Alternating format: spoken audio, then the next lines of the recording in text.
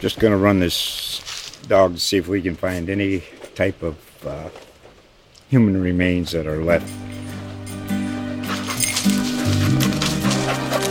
Listen to Where Secrets Go to Die, The Disappearance of Derek Hennigan. From the Detroit Free Press, a new podcast set in the woods of Michigan's Upper Peninsula.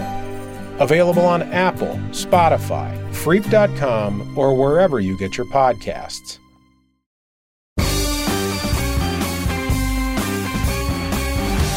Welcome back to Octopulse, our Detroit News, Detroit Red Wings podcast. I'm Mark Faulkner, Detroit News assistant sports editor, along with Ted Kulfin, our Red Wings beat reporter. Coming up on the podcast, we'll talk with Sweden's Leo Carlsson, the number one rated European player for the 2023 NHL draft in Nashville. But first, Ted, you're in Washington. After the Red Wings practice on Monday, the Wings and Capitals meet Tuesday night at Capital One Arena, 7 p.m. start. The Wings only 3 points out of the playoffs now. They won those 5 straight games against Vancouver, Edmonton, and Calgary, and then lost on Saturday in Seattle. The Capitals have lost 4 in a row. They're just barely out of the playoffs as well. 1 point behind the wildcard teams, the Penguins and Islanders, 1 point ahead of the Red Wings. So, Ted, what did you make of that 5-game winning streak? And what's the latest on tomorrow night's lineup against the Capitals? I don't know about you, Mark, but I was impressed. I mean, I don't think anybody at all figured this team was going to go, on a 5-1 run or something like those right after the break. I mean, good for them. They've definitely played some good hockey. They caught teams such as Vancouver and Calgary who were in a tailspin and took advantage of it. Good for them. If that's what you put together a win streak to get into the playoff race, and that's exactly what they did.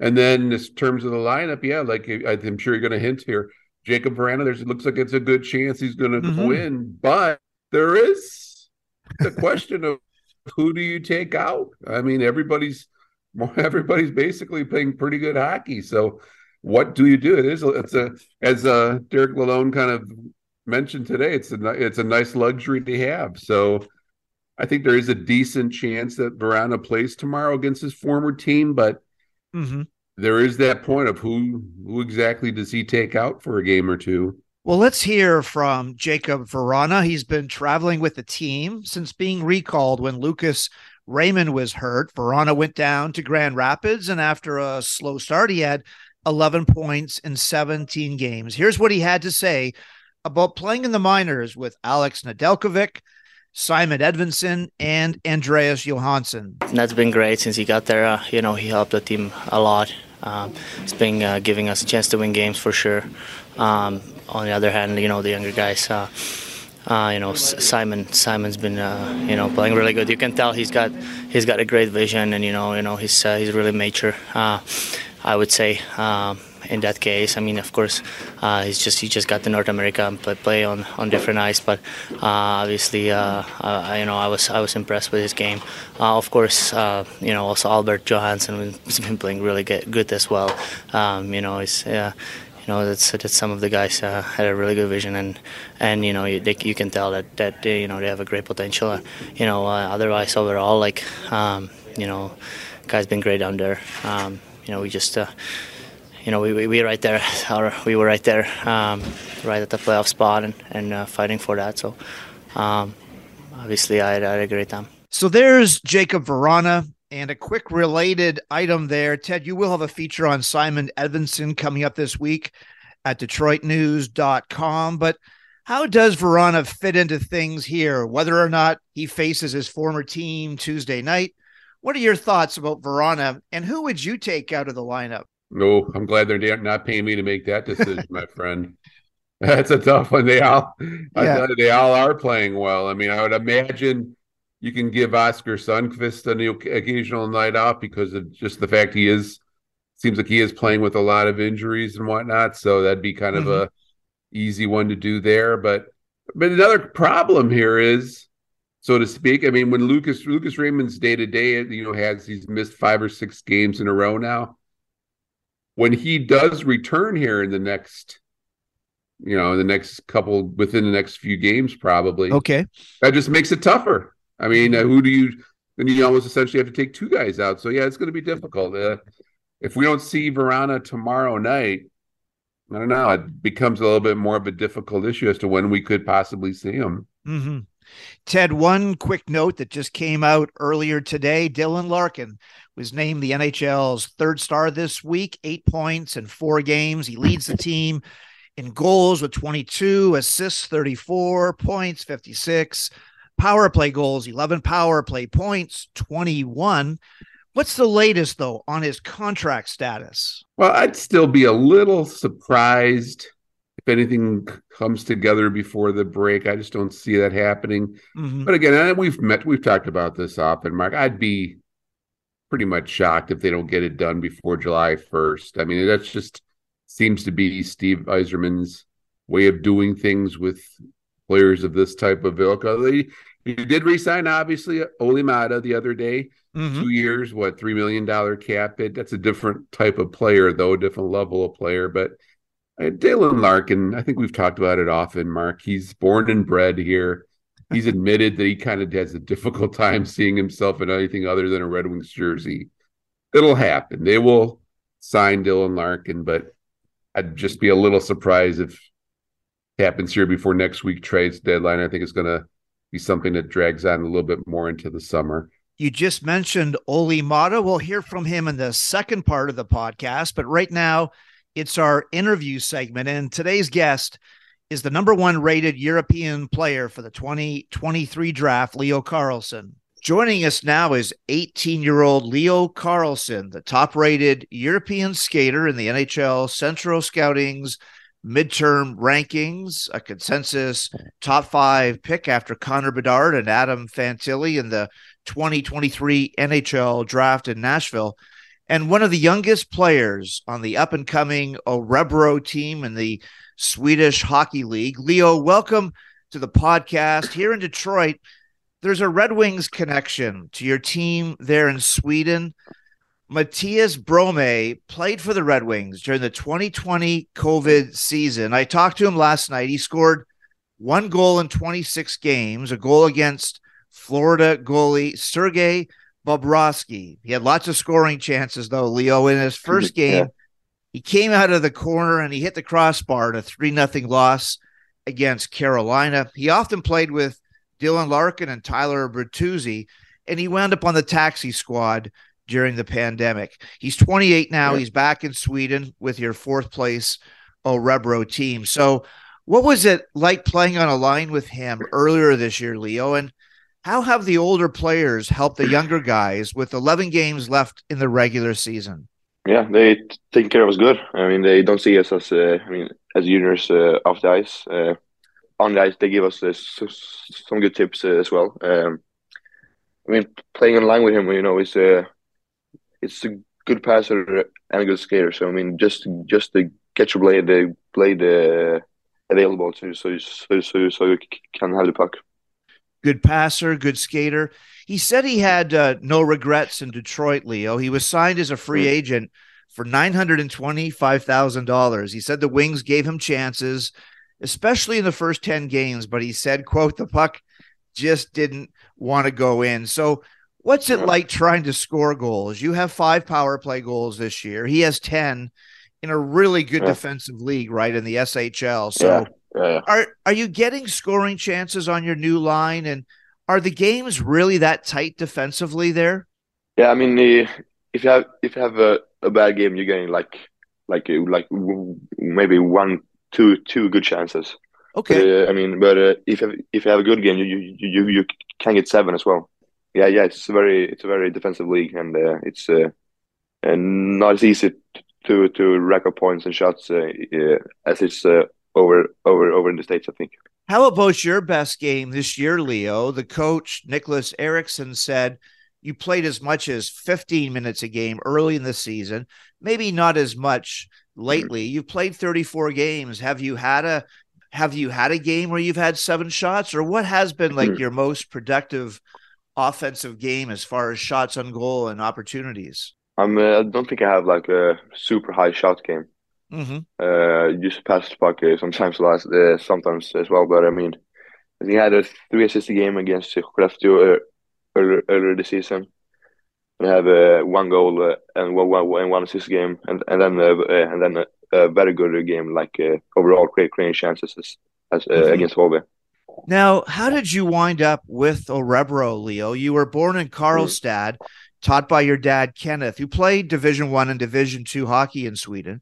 And you played for Farstad, a rival of Örebro, right up until 2020. So why did you make the move to Örebro?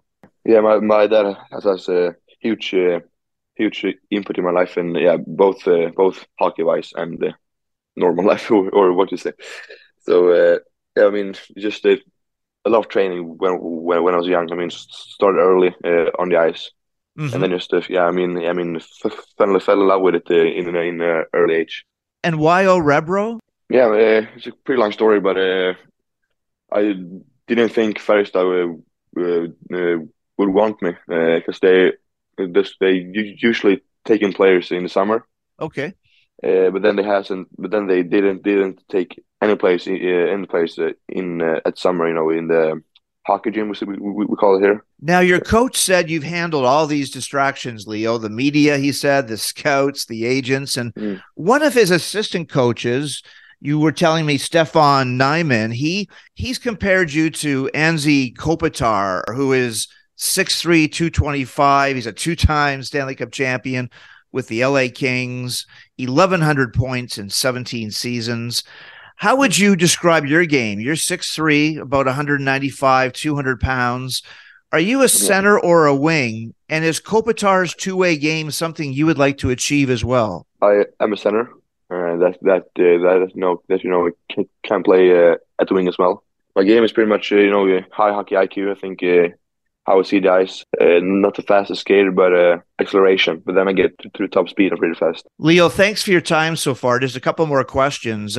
Brome said these final 11 games are really important to the team because Örebro has never finished higher than 6, and you're already in 4th among the 14 teams. And he said he's working for another NHL contract as well. So you've got the playoffs coming up, and he said you'll have a great summer with the combine, the draft. So how are you approaching this stretch drive? And have you thought about the time you'll be spending with Bedard and Fantilli at all the press conferences at the draft in Nashville? Yeah, first of all, I think, these games are really important, as Brome said. 11th game left, and the league is tight. So it's important to be good and to be on your feet every game. And finally, Leo, what if the Red Wings draft you? Now, it's unlikely they'll wind up with a top 5 pick, but as you know, Detroit has a long history of taking Swedish players all the way back to Nicholas Lidstrom, Henrik Zetterberg, and now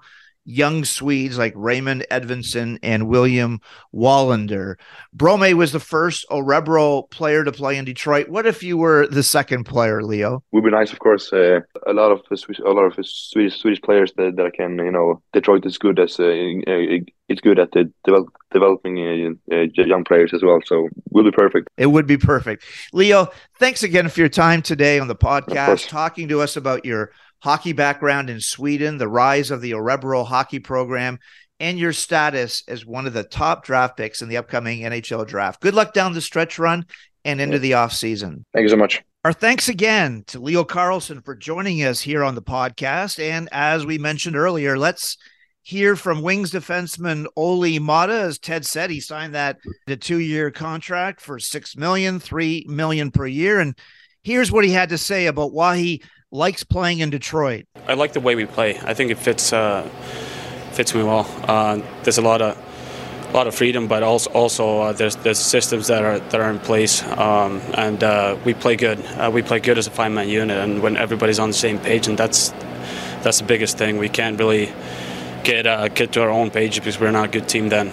When we play as a 5-man unit, we're really hard to beat, and we're hard to play against. Olli Maatta there, and talking about the team structure, the 5-man units, and the freedom to make plays. Ted noted in one of his Maatta stories last week, Maatta has 17 points already and is trending toward his best offensive season since he had 29 points in the second year of his back-to-back Stanley Cups in Pittsburgh. And Ted, what do you like about his game? And it's probably no coincidence, is it, that whoever he's paired with, that player tends to benefit from his steady play. Mark, I've been impressed. I mean, I wasn't sure what to really expect from the guy. I mean, you heard some good and bad from his years in Los Angeles and Chicago, but I think he's been a durable, good, stable defensive defenseman who has added a little bit more offensively to this season. I think a little bit more than they probably expected, and good for him. I think he's a good guy in the locker room. Fair contract. And he didn't seem like he wanted to leave. He enjoyed it here and is enjoying it here. So it's a good signing, good solid signing. Very shrewd signing last summer, and it's worked into a situation where you're gonna have a good veteran defenseman now for a couple more years. And finally, let's hear from Wings coach Derek Lalonde talking about Filip Zadina, who returned to the lineup right when this winning streak started. Zadina scored the game-winning goal against the Flames back at LCA on February the 9th. That's now 3 points in 6 games, +2, 6 shots. Here's what Lalonde had to say. He's competing. He's trying hard. Yeah, we've been very happy with Z, and I think he's managing his game like the rest of the guys, limiting turnovers. He's winning some battles, been involved with some offense, so some positives. I liked simple play, just him punching out on the point in the D-zone coverage, blocking a shot, chipping it out, setting up the next line. So good things like that, and he's definitely trying. So there you have Lalonde, Ted, talking about Zadina, using words like competing, winning battles, making simple plays, chipping in offensively. What do you make of Zadina so far? He's not playing much, the fewest minutes of all the forwards, and he's done well, sometimes playing with Pius Suter. What about Zadina? And again, can you talk a little bit about perhaps the most significant game coming up Tuesday night, maybe with Zadina in the lineup, probably, against the Capitals, probably the most important game of the 4-year rebuild. The Wings are still in the playoffs, only 3 points out of the wild card position. Oh, Mark, they're very much in the playoff picture. I think they're in fantastic shape, actually. I think them and Buffalo, they're both sitting pretty right now. After they both, especially the Wings, have played so well here lately. Buffalo, I believe, is also on a 4-2 run or something. Everybody else around them is faltering. So they both have 4 or 5 games in hand. So I think the Red Wings are in very good shape right now. And give credit again, and like we talked about just now, that win streak has done wonders for them. They have games in hand, and they've earned points. They've beaten teams they're supposed to beat. And yeah, you're right. Tomorrow's, I wouldn't turn it the game of the century just yet, but it's a pretty important game for them, Mark. No question about it. If you beat Washington tomorrow night, you're sure as heck you're sitting pretty, because there are 4 or 5 games in hand on Washington. Washington's played about as much as anybody in the jumble teams fighting for that wild card spot. So you're definitely going to dent Washington's chances, and you climb up to about 1 or 2, probably a couple points behind that last wild card spot. So yeah, I mean, there's some sort of little bit of pressure there, and it'll be interesting to see how these guys handle it. Because let's face it, Mark, there's a lot of guys on this team who have not played an important game like this late in the season. So yeah, it'll be interesting to see how some of these people take on that sort of responsibility. And Zadina, he's been very in that time he's been on the ice. He's been noticeable. He's done a nice job. He's made some plays. Hasn't always resulted in the score sheet. I think he has a couple assists, but he's played well. I don't think he's done what you could expect, I guess, out of him, having missed that much time playing in a limited role. But again, if Verana does come back in, I guess Zadina could be a potential guy who comes out, but I doubt it, because I think he's done enough to maybe warrant his stay, in the lineup a little bit longer. And that'll do it for episode 85 of our Detroit News, Detroit Red Wings podcast. Thanks again for your time today, Ted, in Washington. You can find all of Ted's stories online at DetroitNews.com, as well as on our Octopulse Facebook page. Thanks again for listening, everyone. We'll be back for our next podcast right after the trade deadline.